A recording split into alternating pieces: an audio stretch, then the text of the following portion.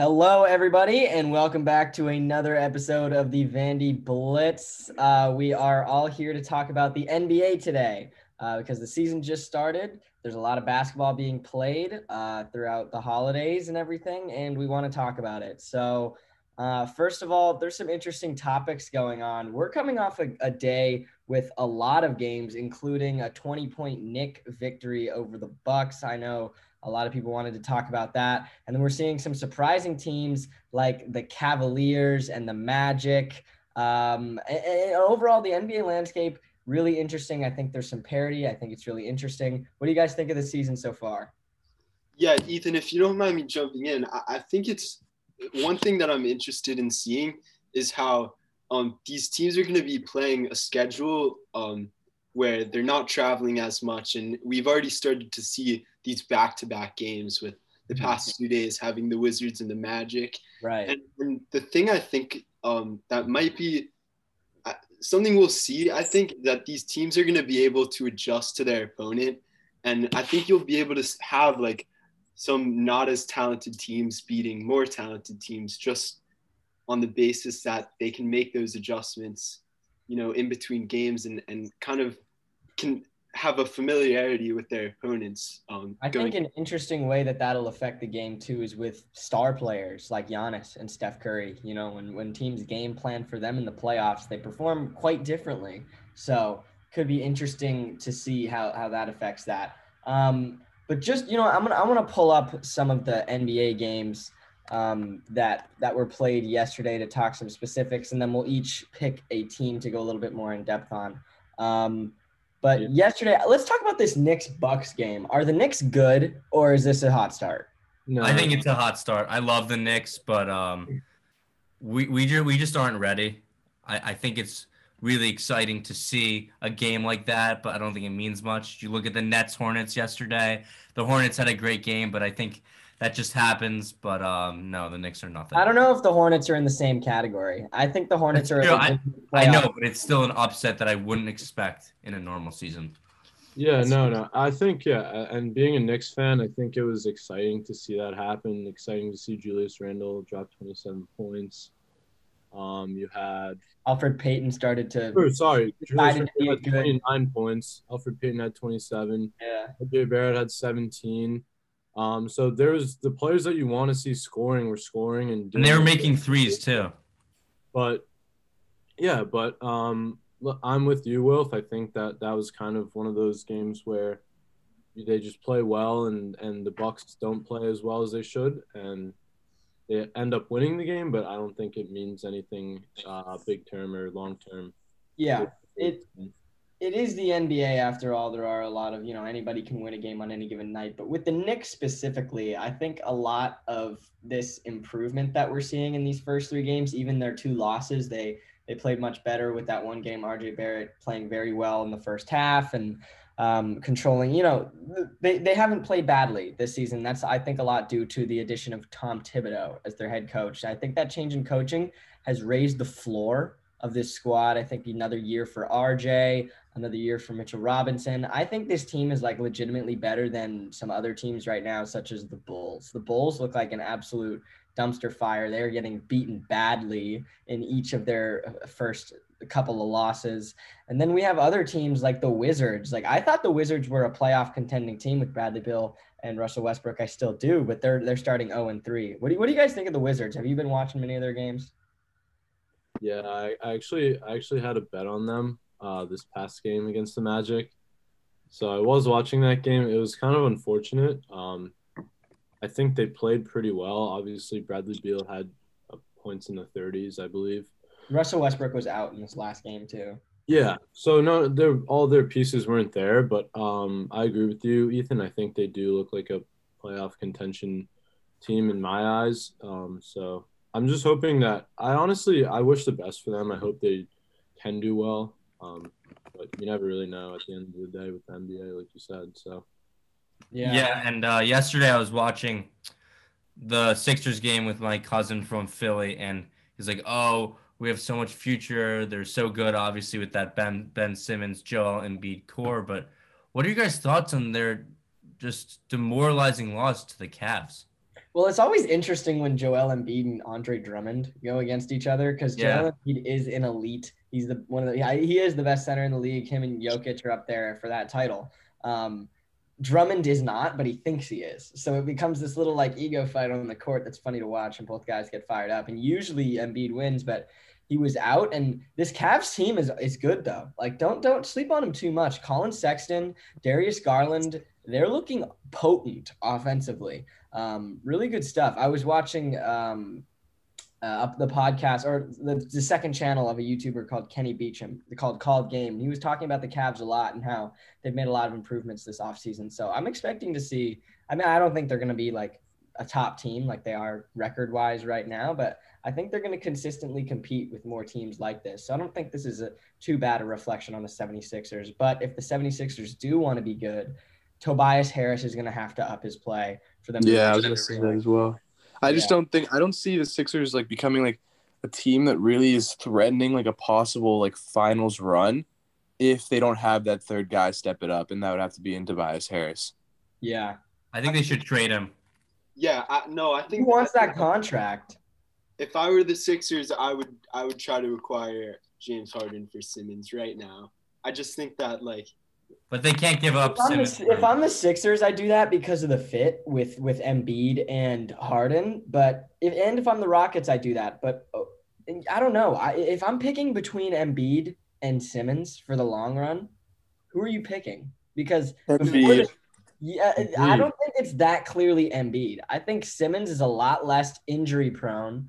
And he can be that kind of like Giannis type of player that controls the offense. It's more of a perimeter-based league. It's a valid question to ask.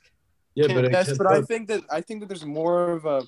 Sorry to interrupt you. I was going to say that I think that there's more of a rarity for a player like Embiid. I don't know. I mean, Simmons obviously is a very unique player in himself, but I think that Embiid is really developed, and you've seen him come along in the league, and he's just such a great big man that I feel like you just can't lose that presence in Philadelphia. Like that would be a huge issue if they lost that. The fit with James Harden is also like literally a fit made in heaven basketball wise. So I mean, I guess if you're Philly, you make that trade, but I mean, the James Harden just doesn't really have leverage. So if the Rockets don't want to trade James Harden to the Sixers, if the package is like, even though Ben Simmons seems like the best asset, if they don't want to give up Ben Simmons, like it's just not happening. I think we need to recognize like James Harden's performance the other night is just incredible. Like his roster was unreal. Like I think 3 like undrafted rookies, like 9 players in total, and Harden carried the team on his back, managed to get it into overtime against the Trailblazers. He had 44 points and 17 assists. So well, let's not let this like Harden drama overshadow. You're right to point that out, how good he is as a player, because he is a revolutionary scoring talent, and that's why his value is so high. But that's also what makes it so hard to move him, because he is this enigma out on the court that requires so much attention. You kind of need to build your team around him when you have him, or else you're not maximizing your success. And that's a big roster overhaul for a lot of teams to make, especially with the off-court stuff, all this drama, all him like being going out to clubs and getting fined for COVID restrictions where he could have spread that to other players in the league.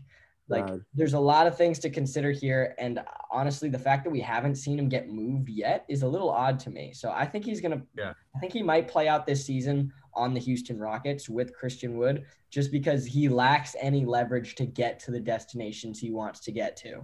And he's just not going to not play basketball. So I think we're going to end up seeing James Harden at least play a good amount of this season in the Houston Rockets jersey, because I think if the trade were going to happen or at this stage in the season, we would hear more about it.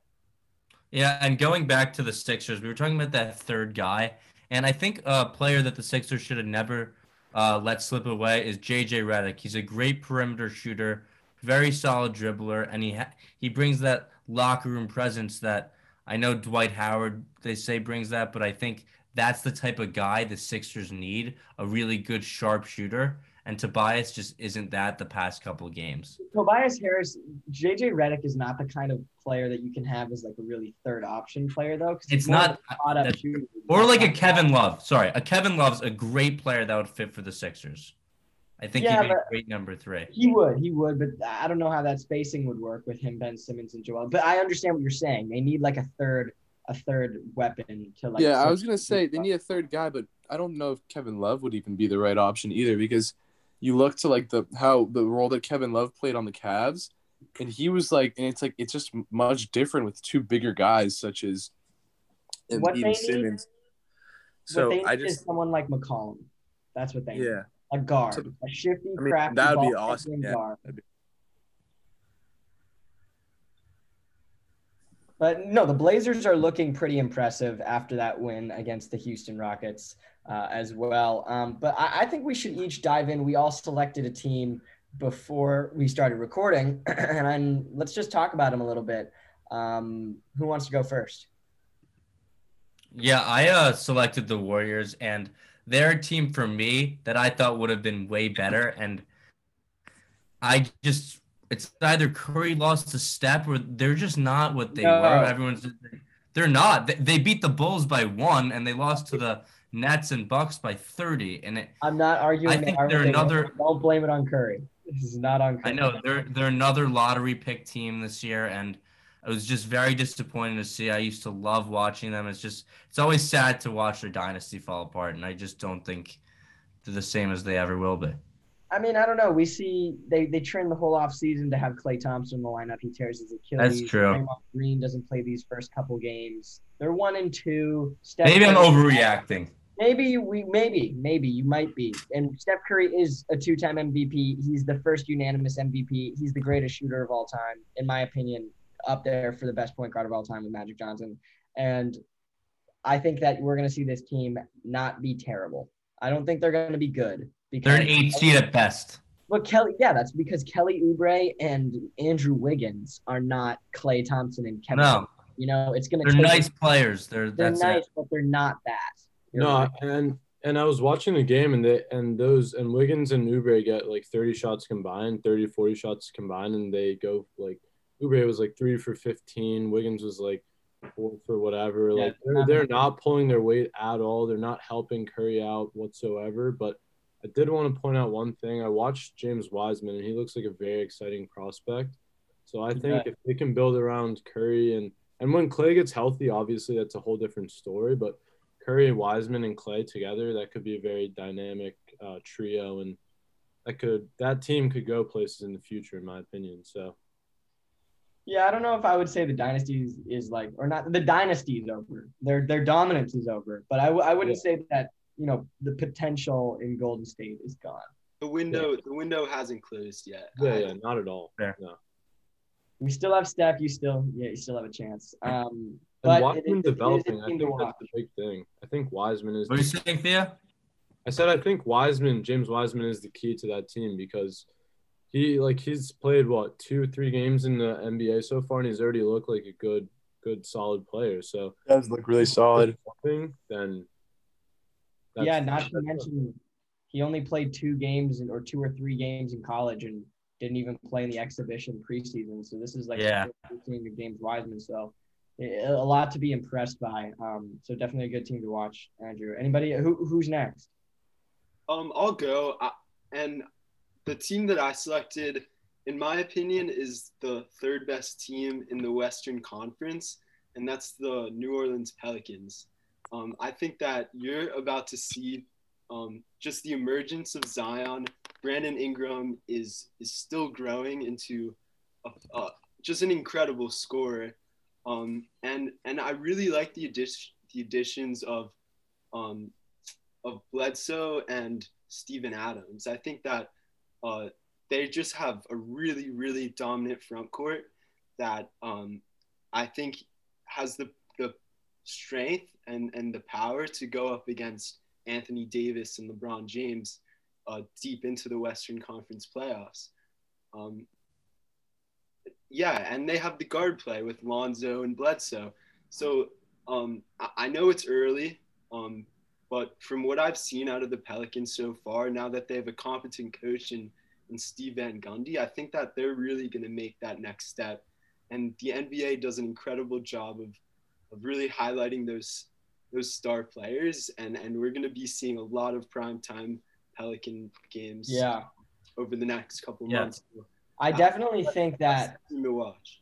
I definitely think that Zion is that kind of game-changing player that will take a team to, a different level. And I think when we saw him play 38 minutes the other day, he got 38 points. Like once we see this guy on the court more, it's only going to go up.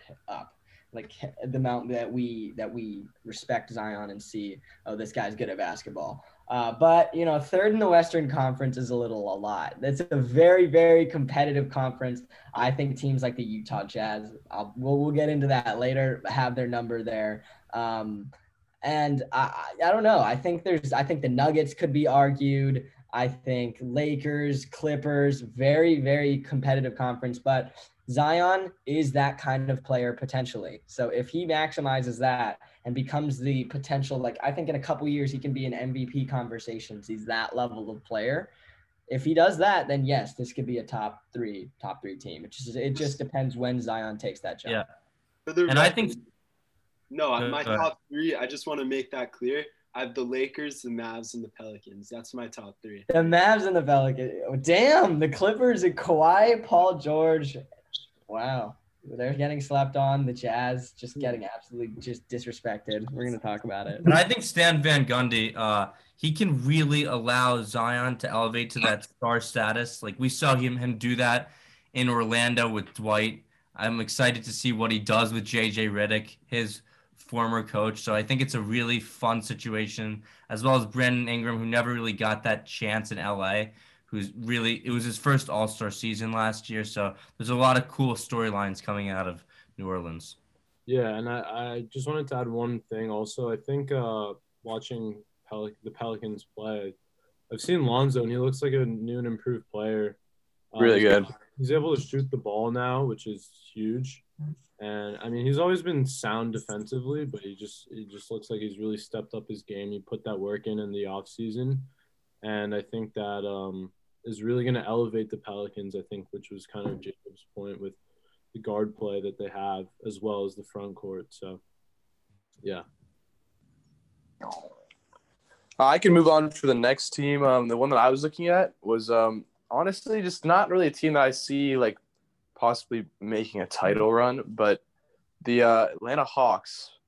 It was pretty like I've watched like a little bit of their game against I forget who was against it, but obviously Trae Young, amazing player, he's looking good. But I really like the offseason ads that they had this season with Gallinari and Bogdanovich, and I also am a big fan of I don't know how to pronounce his last name, Kevin Huerter. Yeah. Murder, whatever. I don't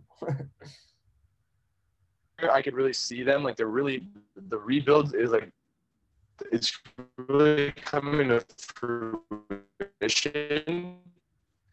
And I think that they could make some noise. They could definitely sneak into the playoffs. And I'm pretty pleased with how they're looking so far. They're probably going to go 3-0 after tonight, playing a Pistons team. And, that's what I was really going to talk about. Yeah, no, the Hawks are a good team. I guess we'll just see what Trae Young, can carry this team to, because he's that level of involved player like James Harden, the only player that was more involved in their offense last season than Trae Young was James Harden. So I feel like this team goes where Trae Young goes. So we'll see if he can keep up some of that stellar work with that, 37 points in the first game and all that. But I want to move to the Utah Jazz because I feel like that is a team that is interesting here because I think there's some differing opinions. I'm obviously high on them. I think there's some people in here that are low on the Utah Jazz. I think this team is going to be top 3 in the Western Conference. I think they're going to surprise you. I think the Utah Jazz are fundamentally and on paper, one of the best teams in basketball. And I think they have the means to make a deep run in the playoffs this year. I do. Yeah, and I think it's good to see that Rudy Gobert, he had 17 plus rebounds in the first 2 games, which was his career high after getting that big deal. So you have him and Mitchell. I think they're a really nice team. I I really relate them to the Kansas City Chiefs before they had Patrick Mahomes.